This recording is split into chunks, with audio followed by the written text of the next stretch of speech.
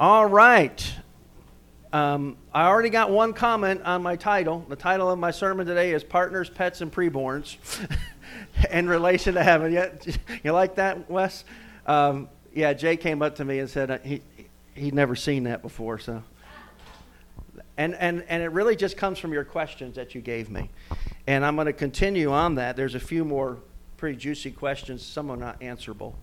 But I'm going to deal with that for the rest of the series because I want to answer your questions about heaven. And these are really some of the big three. You know, are we going to am I going to be stuck with my spouse for all of you? I mean, are we going to be married in heaven? What about my pets? I was hoping Dale was going to be here this morning. I talked to him this week and he's doing better. He's lost a ton of weight. I was really hoping he'd be here for the pets part, but hopefully he's listening. And then what about preborns and babies, and people that are so mentally deficient that you know what do we do with that? And some of that may surprise you, and there's room for debate on some of this, but let me just share with you what I think God's word is saying, and I'm going to give you a heads up. The reason there's no scripture, there is Isaiah 11. Go ahead and get Isaiah 11 ready. We're going to be all over the place today, obviously, because of the three questions we're going to try to answer. So, I got good news for you. Heaven's going to be great. It's going to be way more than what you imagine it's going to be, and God is going to be good. What it really is, and I think we need to understand it in these terms, it's a reuniting of realms. The kingdom of earth and the kingdom of heaven are going to finally be one. Kingdom of heaven will finally overcome the kingdom of earth. It's going to be the resurrection of the dead, and that's huge. And there's going to be a sermon in here, the series somewhere, is why is it so important that we resurrect from the dead? Because all of creation is tied to us, and that's because God made it that way. We're going to be looking at the redemption of creation that is tied to the resurrection of the saints. And the reunion of people. How many of you are looking forward to seeing some folks in heaven? Absolutely. And as people look forward to heaven, and hopefully you do, you wonder, don't you? You wonder about what was heavenly in this life. Isn't that how we kind of, and it's because this life's all we got right now. You with me? And I think as we look forward to the new heaven and the new earth, existence in eternity, what that kingdom of heaven's going to look like, we only have our context, right? And we think about what is heaven, what is it that you love about living here today? I'll tell you what, I love grandchildren. I mean, I went back there and I had to give Peter a kiss this morning and just smell that new baby smell. It's like the fountain of youth, isn't it? I love that. There's great joy.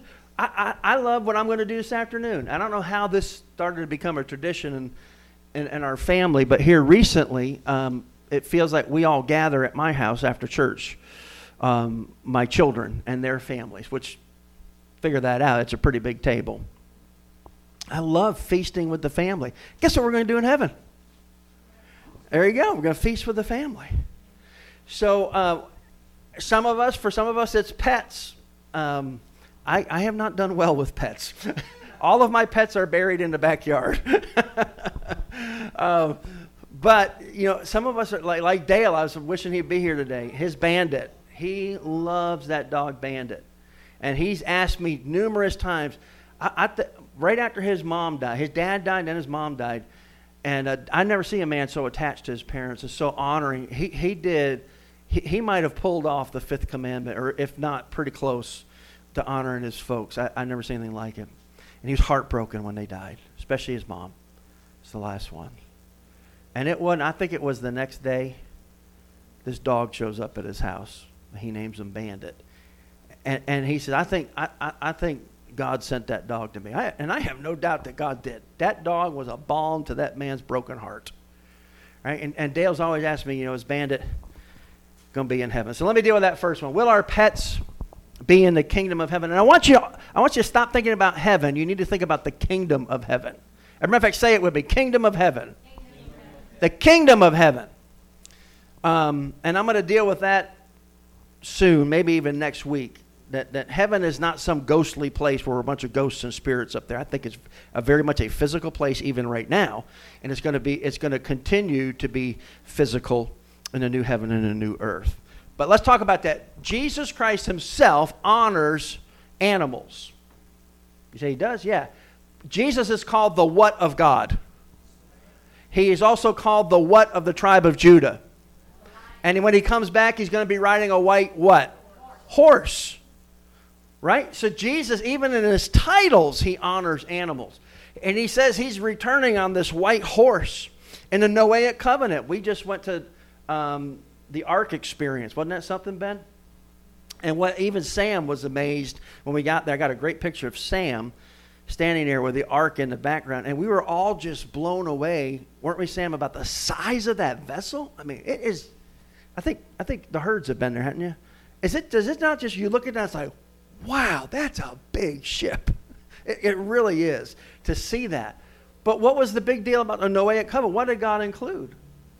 The animals. He includes animals in the Noahic covenant. And even in this covenant in Genesis 9, he says, every living creature that is with you, the birds, the livestock, and every beast of the earth. So God made animals, and he got a special place for them. And I think, yes, animals will be in the kingdom of heaven, and I think we can look at that biblically. And if you're in Isaiah chapter 11, look at verses 6 to 8. Here's what it says. The wolf shall dwell with the lamb, and the leopard shall lie down with the young goat, and the calf and the lion and the fattened calf together. Y'all seeing some issues there with that right now? And a little child shall lead them. The cow and the bear shall graze, their young shall lie down together. The lion shall eat straw like an ox. The nursing child shall play over the hole of a cobra. And the weaned child shall put his hand on the adder's den. Now today, if you let your kids play with a cobra, you are a bad parent. Right? But today we have wild animals and domesticated animals, and you know, I forget which poet said it, that nature is red and tooth and claw, as he wrote this poem to debase the idea that God had a plan for nature. And nature is red in tooth and claw, and there is death. Wild animals today treat smaller animals like the samples at Sam's Club. This verse does not play out today well, does it? But in the kingdom of heaven, our dominion is going to be perfected, and it's going to mean that all animals are going to be domesticated. All animals are going to be tame. I don't know what that's going to look like. Wes, I think there might be catch and release hunting in heaven. And we'll be able to play that game with the deer that we hunt here. But what about your animals going to heaven?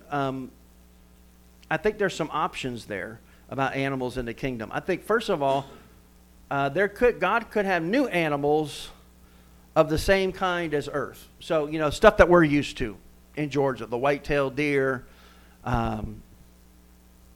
rabbits, turtles, all those things. Stuff that we know of, same kind as earth. Option 2 is that the exact same animals that we know risen from the earth. And we hope that could be true. I know that's Dale's great desire. Extinct animals continued from the earth. Wouldn't that be cool? We could do Jurassic Park in the kingdom. I think that could be very much a reality in the kingdom, because God made those animals for a reason, for his glory. And then number 4 is there could be new kinds of animals created for heaven. We do see some interesting descriptions in the book of the Revelation, some of the apocryphal books of Scripture, stuff that we don't like, things that we know, but not exactly. So I think there could be some new animals in heaven. Now the big question, and I know Dale's question is, but is my pet going to be there? And I think that's a hard. How many of you have pets out there?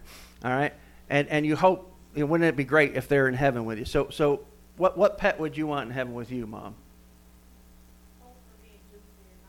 Hope the cat. Well, I got good news and bad news. Cats aren't going to make it. They're just not. There's no way.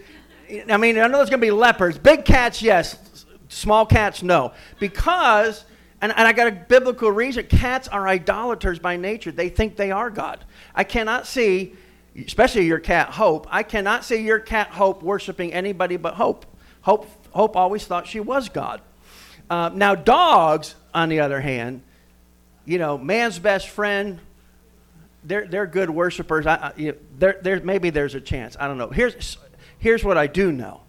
I know that God is good. And I used to discount this whole thing. Oh, is my pet going to be in heaven? I ruined poor Frankie's theology at camp. I told you about that last week.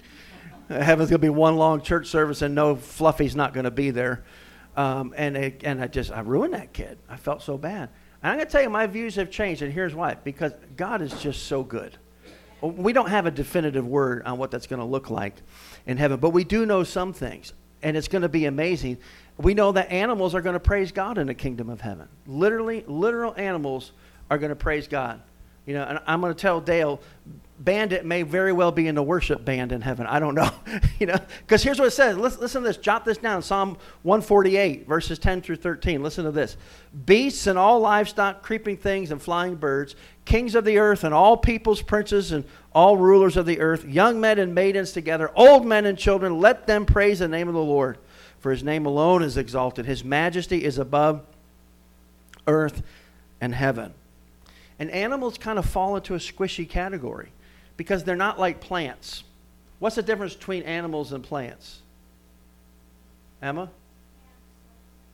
Okay, well, that's the question. Does an animal have a soul? I was thinking more of animals breathe, right? In the Bible, it's called nephesh life. We breathe. Animals breathe, and in that sense, we're very much alike. Plants don't. So we don't think of a plant as living in the sense of being a sentient being, but we certainly know that animals are. They have breath. Someone wondered, do they have a soul or not? Depends on how you define the word soul. They definitely can learn. They can be trained. They can even communicate with human beings, and at some level there's understanding there. And I think God's got a special place, I know from Scripture, for at least animals. I don't know if it's the specific ones, but I think God is so good. And he is so kind, and heaven's going to be so amazing that whether it is or it isn't, our focus is going to be on the goodness of God to us. And I will say this is where I've had to repent and change my thinking. I joke around about cats not being in heaven and that, but God gives us those animals because God's good, right? And we love them. And there's a reason, and I think in some sense they love us back. I know my dad's dog Max loved him, and he loves Mom now too. Yeah, he was smart. He shifted over to Mom when Dad went home to be with the Lord, wisely so. I think there's something there. I really do. How many of you can think of a movie about animals that talk? Name one. Huh? Mr. Ed? You're dating yourself. What's another one? Dr. Dolittle. Madagascar, that's one of my favorites. I like that little lemur king. He makes me laugh. King Julian cracks me. Everything comes out of his mouth, I'm laughing. What is it? The Lion King? That's another one. Teenage Mutant Ninja Turtles. What about Stuart Little? That was one of my favorites. Paddington, Bear, Dumbo, Nemo. One of my favorites, The Chronicles of Narnia. And I think C.S. Lewis was onto something. Because think about this with me for a minute. And this is why people poo-poo Genesis account of creation. Because, come on, Eve's talking to a snake. This is all fantasy. Was it? It didn't seem to be any big deal to Eve. Just think about this for a minute. That her and a snake were having a conversation. Do you ever think about that? What other animals did she talk to every day? You ever think about that? I think the animals in the initial creation, at least some of them, were sentient beings in that sense, and that they were able to speak. Because it did not shock Eve one bit that this serpent was speaking to her. I think part of the fall was the loss of that. When we fell, they fell. Right? When Adam fell, all creation fell with him.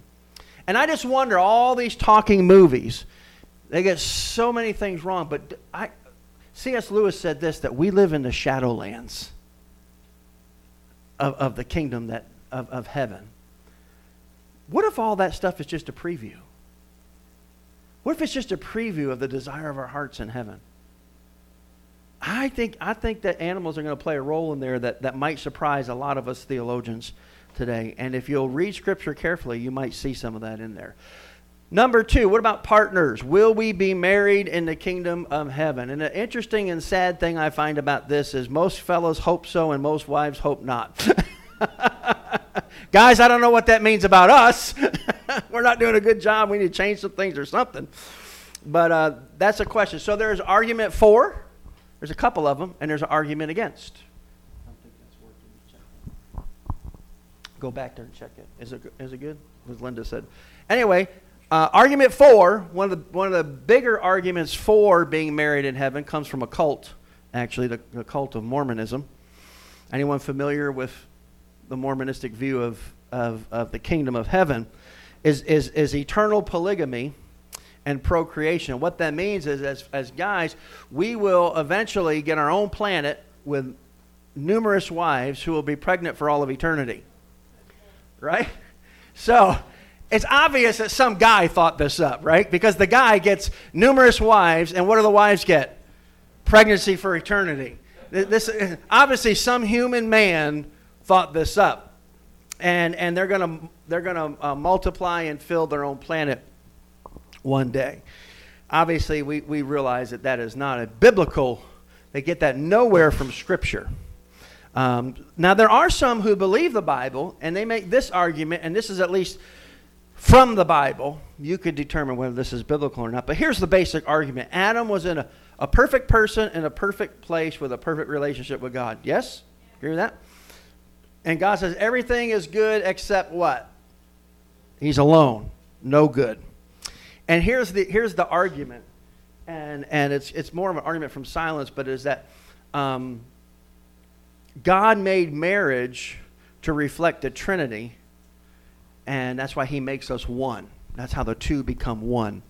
And heaven, the kingdom of heaven, picks up where Genesis 3 left off, right? So this is the idea, that the kingdom of heaven picks up where Genesis 3 left off. Before the fall and all the punishment comes in, the perfect Eden, we go back to that and it just continues. So the argument against it would be eternal marriage and procreation or the birthing of children. I mean, think about it. Would it not eventually lead to a population issue if we just continued to multiply with no death? Because there'd be no death in the kingdom of heaven, right? I mean, we could do the Star Trek thing and find new planets to inhabit, but I think we're starting to stretch things when we go there. And I think it's a misunderstanding of what marriage is at the beginning. And I think that's where we need to go first. And I want you to listen to this. In heaven, we will have a relationship with God and others that is perfect and deep enough, listen to me, to meet all of our relational needs. First of all, in heaven, we will have a relationship with God that will be perfect or complete and deep, and it will exceed all of our expectations and our needs. Marriage, what is marriage but a sign pointing to our relationship to God, isn't it? Isn't that what Scripture says? Paul says in Ephesians, you know, a man will leave his father and mother and cleave into his wife, the two will become one. He said, but I speak of Christ and the what? Church. Marriage is nothing but a picture of the New Testament church. It is a picture of this relationship with God. Earthly marriage is a shadow, a copy, or an echo of the true and ultimate marriage. Once that ultimate marriage begins at the Lamb's wedding feast, listen to this, all human marriages that pointed to it will have served their noble purpose and will be assimilated into the one great marriage they foreshadowed. Doesn't that make sense? Have you ever thought about your marriage as serving a noble purpose to foreshadow a picture of the perfect union between Christ and his bride. And once we get there, just like Old Testament to New, why are we living in the shadowlands when we have the real thing in Christ, right? That's why we don't do Passover. That's why we have communion, because Christ is here. The substance came. We don't have to live in that shadowland anymore. When we get to heaven, we leave the shadowland of marriage, because it was nothing but a picture, a noble one at that, of what the real thing is going to be. And isn't it true the real thing's always better than the pictures? That's kind of like your grandchild drawing a picture of the family. It's cute, but the family gather looks very different than the picture, right? Same thing with marriage. The purpose of marriage is not to replace heaven, but to prepare us for it. Think about that. Purpose of marriage is not to replace heaven, but to prepare us for it. So the question is, one of the questions I got is, will we know our spouse in heaven? I think yes. I know there's some people who have this crazy idea that we won't know anybody in heaven but the Lord. I don't see that in Scripture. I just do not see that, and there's a number of scriptures that tell us that. But I think we're going to know our spouse, and that friendship is going to continue, but in a new way, a better way. Romans 7:2, jot that down, says that a married woman is bound by the law to her husband while he lives, but if her husband dies, she is released from the law of marriage. Right? So death, what does death do? Death ends marriage. Right? So even in that, when that spouse dies, that marriage you're released from that. And that's where we go to Matthew, just jot it down, Matthew 22. In Matthew 22, 23 to 33, that's where the Sadducees got together and tried to trip up Jesus. Because these Sadducees were more political/religious leaders. They were more concerned about the politics of the nation, and they were willing to use Judaism to gain political power, not unlike so much of the church today. There's using politics, using faith as an avenue to gain political power. And their big thing was they were very non-miracle, non-spiritual. Everything was natural. So they didn't believe in miracles, and they certainly didn't. Their big thing is they didn't believe in a resurrection. And so this is a setup. So they come to Jesus, and they basically create this scenario, this setup that says, this woman was married a guy. They didn't have any kids. He died, so the next brother married her, which was the law in Israel. And he died all the way through 7 brothers. They all died, no children. She dies. Whose wife is she going to be, because she's been married to all of them in the resurrection? Now remember, these fellows don't believe in the resurrection, do they? No. They're just trying to trap Jesus and make him look stupid. Then look what Jesus says to them. He said, but Jesus answered them, and I like how this version says it, you're wrong. You are wrong. You are mistaken. You have no idea what you're talking about. And here's why they're wrong. He says, because you know neither the Scriptures nor the power of God. And that was their problem. They thought they knew the Scriptures. They didn't. And neither did they understand the power of God. And then he explains to them. He says, for in the resurrection they neither marry nor are given in marriage, but are like the angels in heaven. And as for the resurrection of the dead, have you not read what was said to you by God? I am the God of Abraham, the God of Isaac, the God of Jacob. He is not the God of the dead, but of the living. And I love this. And when the crowd heard it, they were astonished at his teaching. Right? So, all of that to say that there's no indication that angels marry. And here's the deal. All of our relationships are going to be perfected in the kingdom of heaven. I do say, though, there will be marriage in heaven. You said you went through all that and you think there's... Yeah, I know for a fact there's going to be one marriage in heaven. And that's the marriage of the bride of Christ and Christ himself. There is going to be marriage, and it's going to be way better than the marriages we have on earth. And we should be striving, married folks today, to make our marriages a noble representation of that great marriage that's coming in the kingdom of heaven. Amen? Boy, that's some good stuff. Jesus and his bride. Now, real quick, let me finish this up. And this is a pressing one, and I know it's present for so many of us in this room. And it's this: will our babies be in the kingdom of heaven? Will our babies be in the kingdom of heaven? Some of our babies are preborn. There's miscarriages, there's abortion, stillborn, babies that have died in infancy. I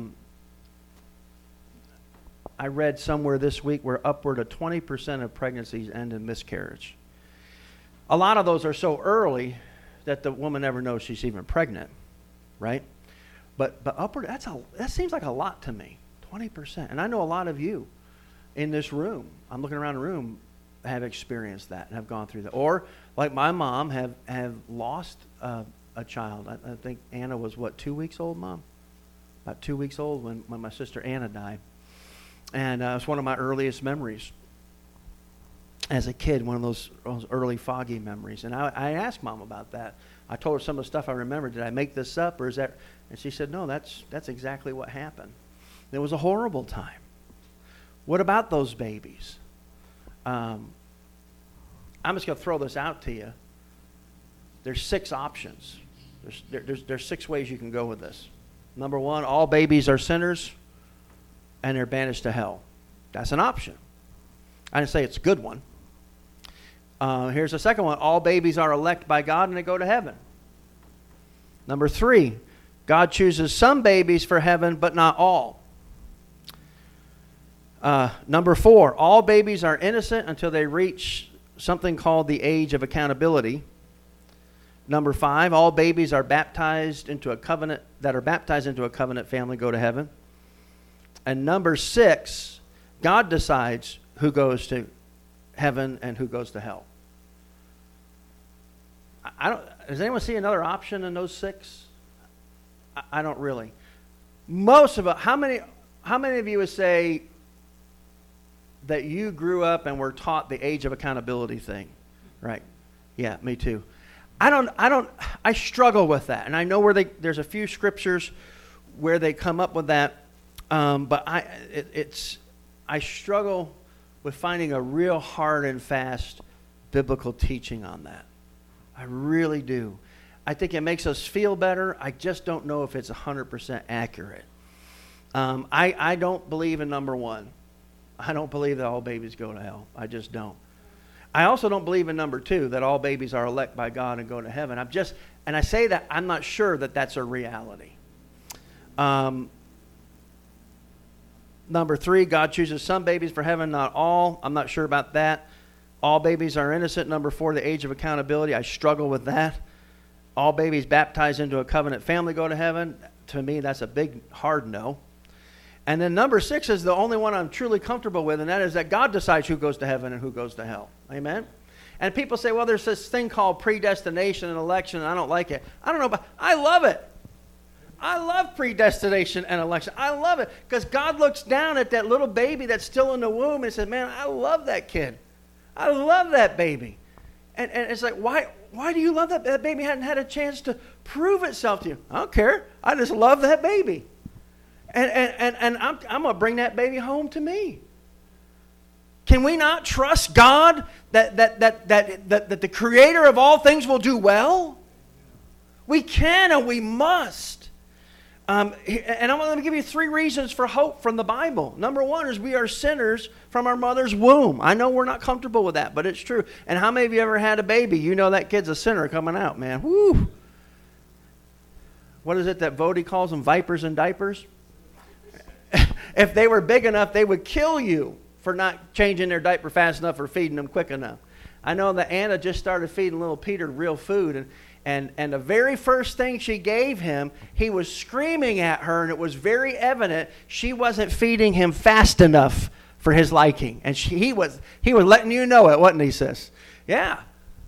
The Bible says it. Jot it down. Psalm 51:5. For I was born a sinner, yes, from the moment my mother conceived me. That's pretty early, gang. That's pretty early. So we all start off on the wrong foot, in the wrong family. Number 2, God knows us. Isn't that comforting?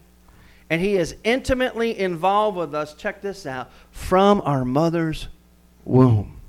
Isn't that amazing? Psalm 139, 13 through 16. You made all my delicate inner parts of my body, and you knit me together in my mother's womb. Thank you for making me so wonderfully complex. Your workmanship is marvelous, and how well I know it. Listen to what he says. You watched me as I was being formed in utter seclusion. God watched. As I was woven together in the dark of the womb, you saw me before I was what? Born. God is involved. And by the way, you know what they've discovered since?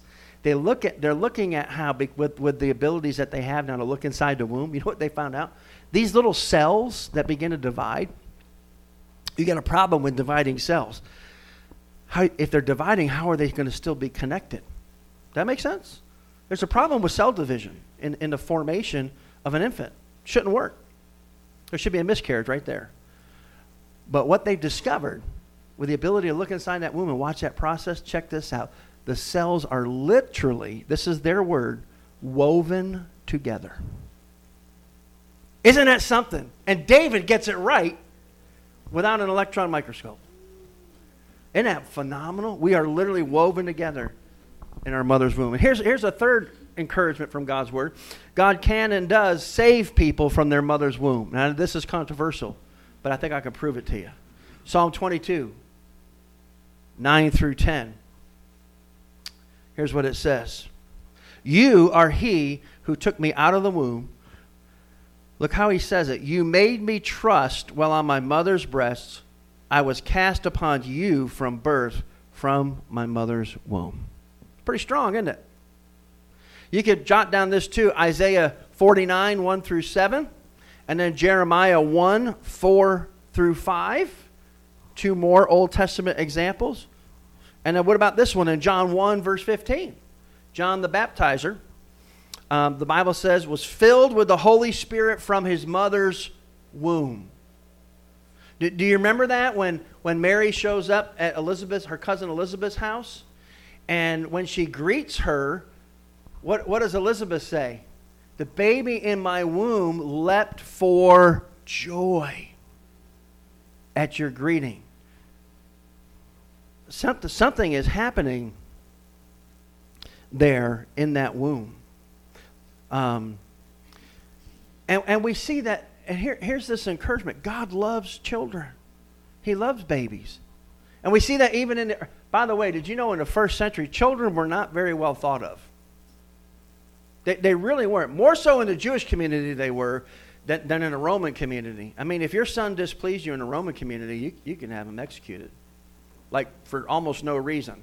Sam and Ben, be thankful we're not Romans. I mean, a lot of non-Jewish children did not make it to adulthood. And children were very much second-class citizens right behind their mothers. But Jesus comes along, and it's a little bit different. In Luke 18, 15 through 17, you remember this, that they were bringing the infants, and it's an interesting word there in the Greek, is braphos, is the word, and it literally means little child, before the age of any kind of understanding. They were bringing these infants to him that he might bless them, and literally it means to touch them. So they weren't just bringing the infants to hear this carpenter from Nazareth speak. They were literally bringing them to him to say, would you put your hand on them? That's what blessing is, by the way. It involves physical touch, words of affirmation, and words of identity and belonging. And if you don't have all those three, you don't have a blessing. What happened? What did the disciples do when they saw this going on? I mean, Jesus is in the middle of teaching kingdom stuff. Big, important kingdom of heaven realities. And these kids come up, and the disciples are acting like ushers.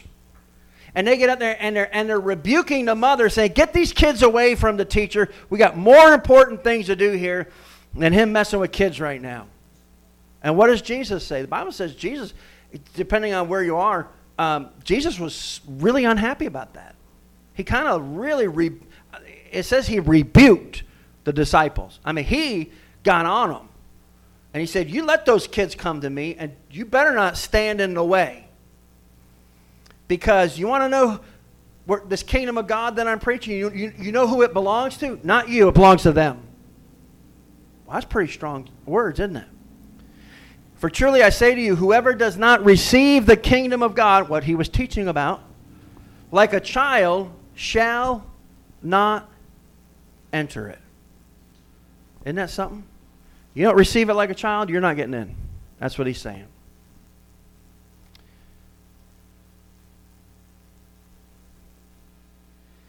And I think there's another encouragement here for those of us. And I know my wife and I have lost a baby to miscarriage. I think how many of you women in here have been down that road or lost an infant or even buried a child? See, so many.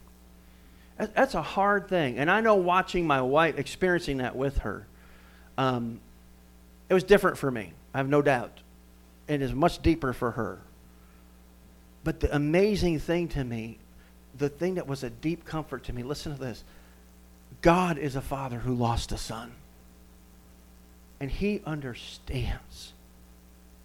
He gets it. He gets the hurt. He understands the pain of it. Probably better than I do. And I can trust someone who's been through it. We look at the whole incident, I call it Bathsheba Gate, of David and Bathsheba in 2 Samuel 12. You know the story. He commits adultery, has no business, way outside the realm of his authority. Does a horrible thing. She gets pregnant, brings her husband home for obvious reasons, 3-day R&R. You know, and he can go home to his wife. They can celebrate their vows. Everyone's going to think the baby's his. It's all covered up. One problem. Uriah has more integrity than David. And he sleeps on the steps of the palace. And word comes back to David, Uriah's not home. Where is he? Sleeping on your steps. What in the world? And Uriah says, hey, I can't go home and enjoy my covenant vows with my wife while my brothers in arms are on the battlefield, unable to do that. I've got to honor the men I serve with. So David says, I know what I'll do. I'll get them drunk. Right? Because when you're drunk, you lose your judgment. So he has a feast. Uriah gets tipsy.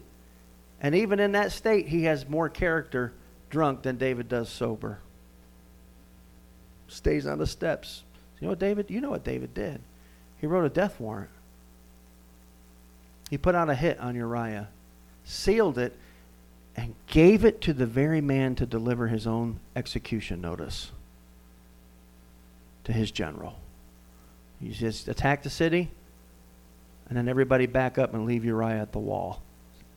He's a dead man. The guy, how ironic is that he delivers his own execution note, and he pulls it off. Uriah's dead. They have a time of mourning. David takes Bathsheba as his wife. By the way, that's a horrible story. And it'd be fine if it was just a story. That really that happened.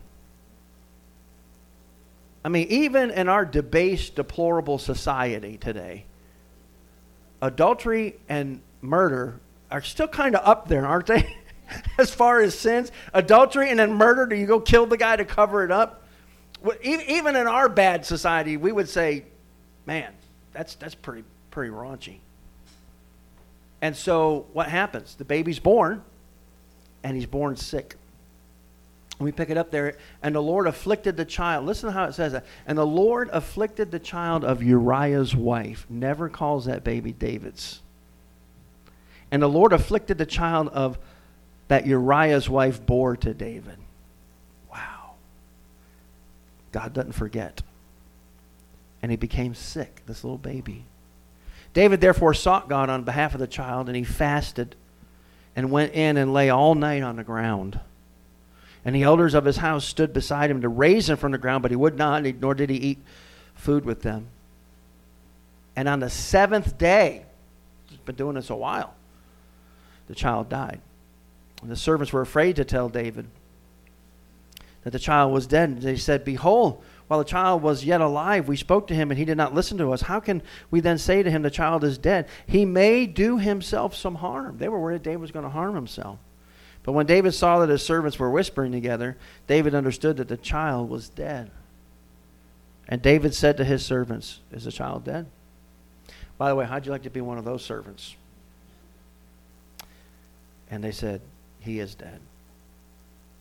And the strangest thing, and David arose from the earth, and washed, and he anointed himself, changed his clothes, and he went into the house of the Lord and worshipped. What do you need to do when you lose a baby? You need to get back to God's house, and you need to worship God. As much for God as it is for your own heart. And he's still a bad guy.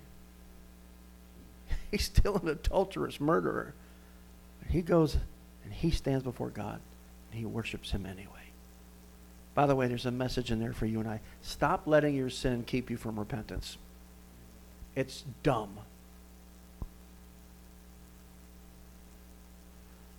It continues. I'm almost done with the whole sermon. But he says this.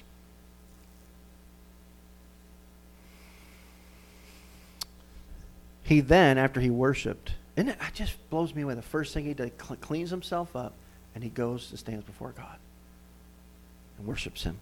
Then he comes back home. Then he went to his own house, and when he asked, they set food before him, and he ate. Of course he ate. He's hungry. It's been 7 days. He hadn't eaten for a week. But this is messing with his servants. They don't understand what's going on. Then his servants said, so they ask him, "What is this thing you've done? You fasted and wept for the child while he was alive, but when the child died, you arose and you ate food." We're confused. What's the deal? We would think that now you would be broken and sad. And look at his answer. David said, "While the child was still alive, I fasted and wept.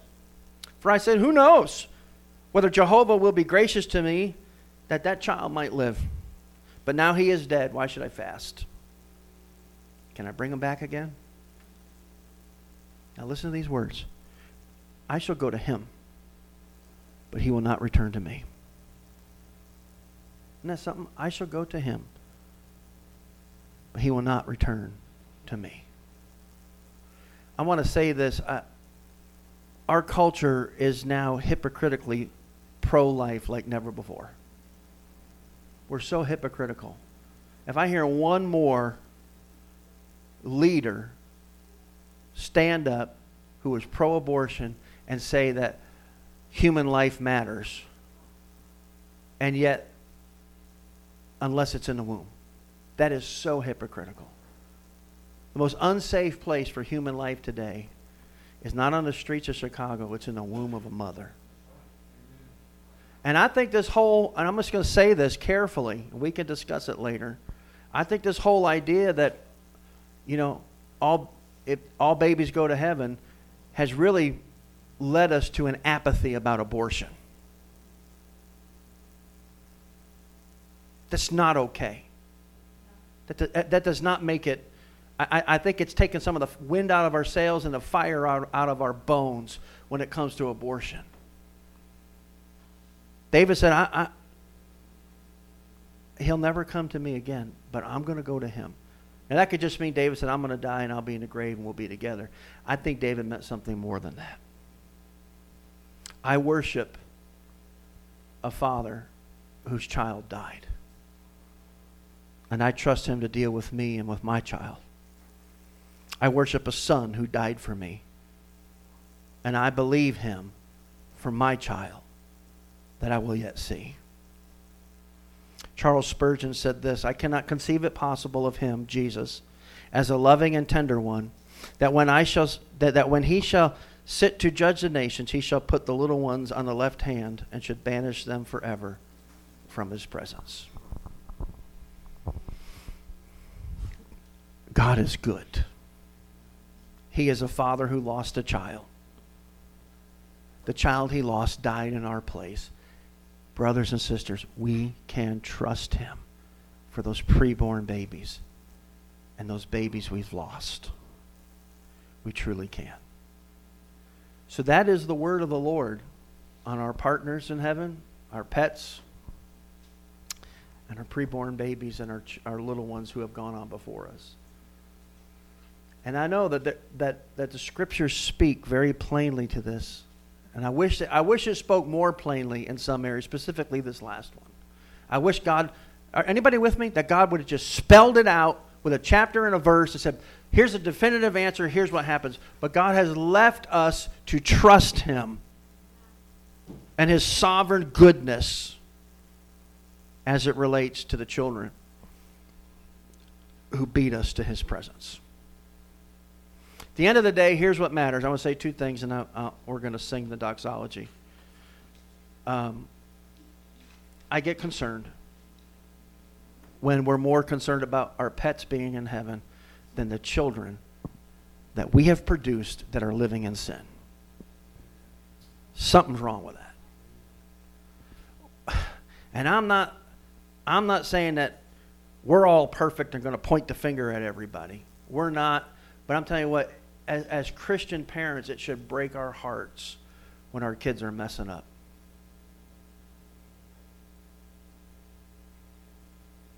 And we need to go after them. We need to never confirm our children in their sin, but rather they need to be confronted over their sin. Because heaven's at stake. The blessing of God on their life here and now is at stake. They cannot receive God's blessing and live against His revealed will. I say that to my own children in this room today.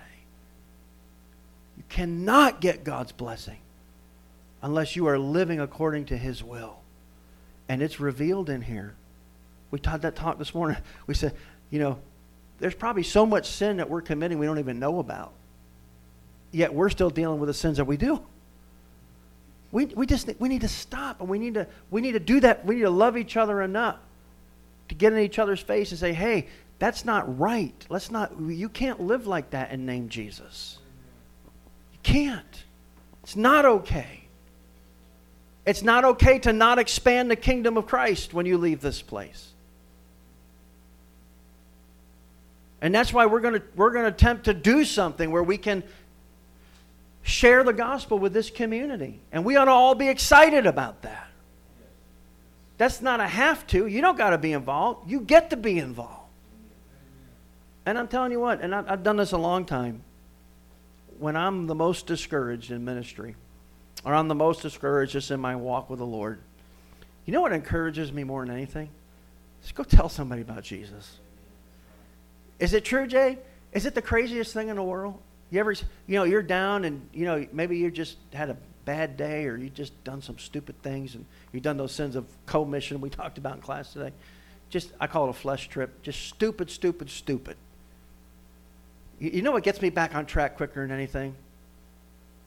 Walk right across the street to my neighbor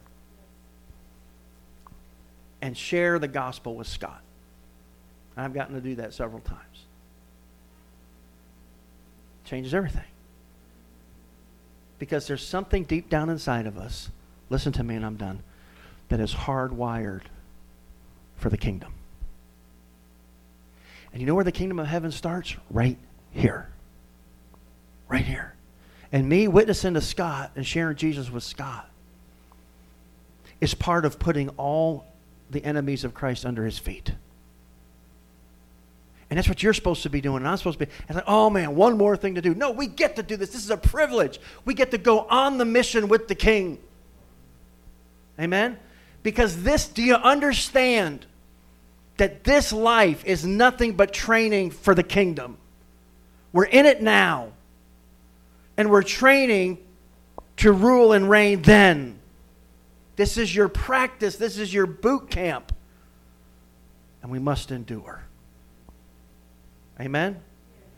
Amen. Let's pray. Father, we come to you today asking for your grace and mercy, praying as I did this morning that there would be good soil, our hearts would be well tilled, and to be able to receive the truth of your word in relation to our partners, our pets, and our preborn and young babies.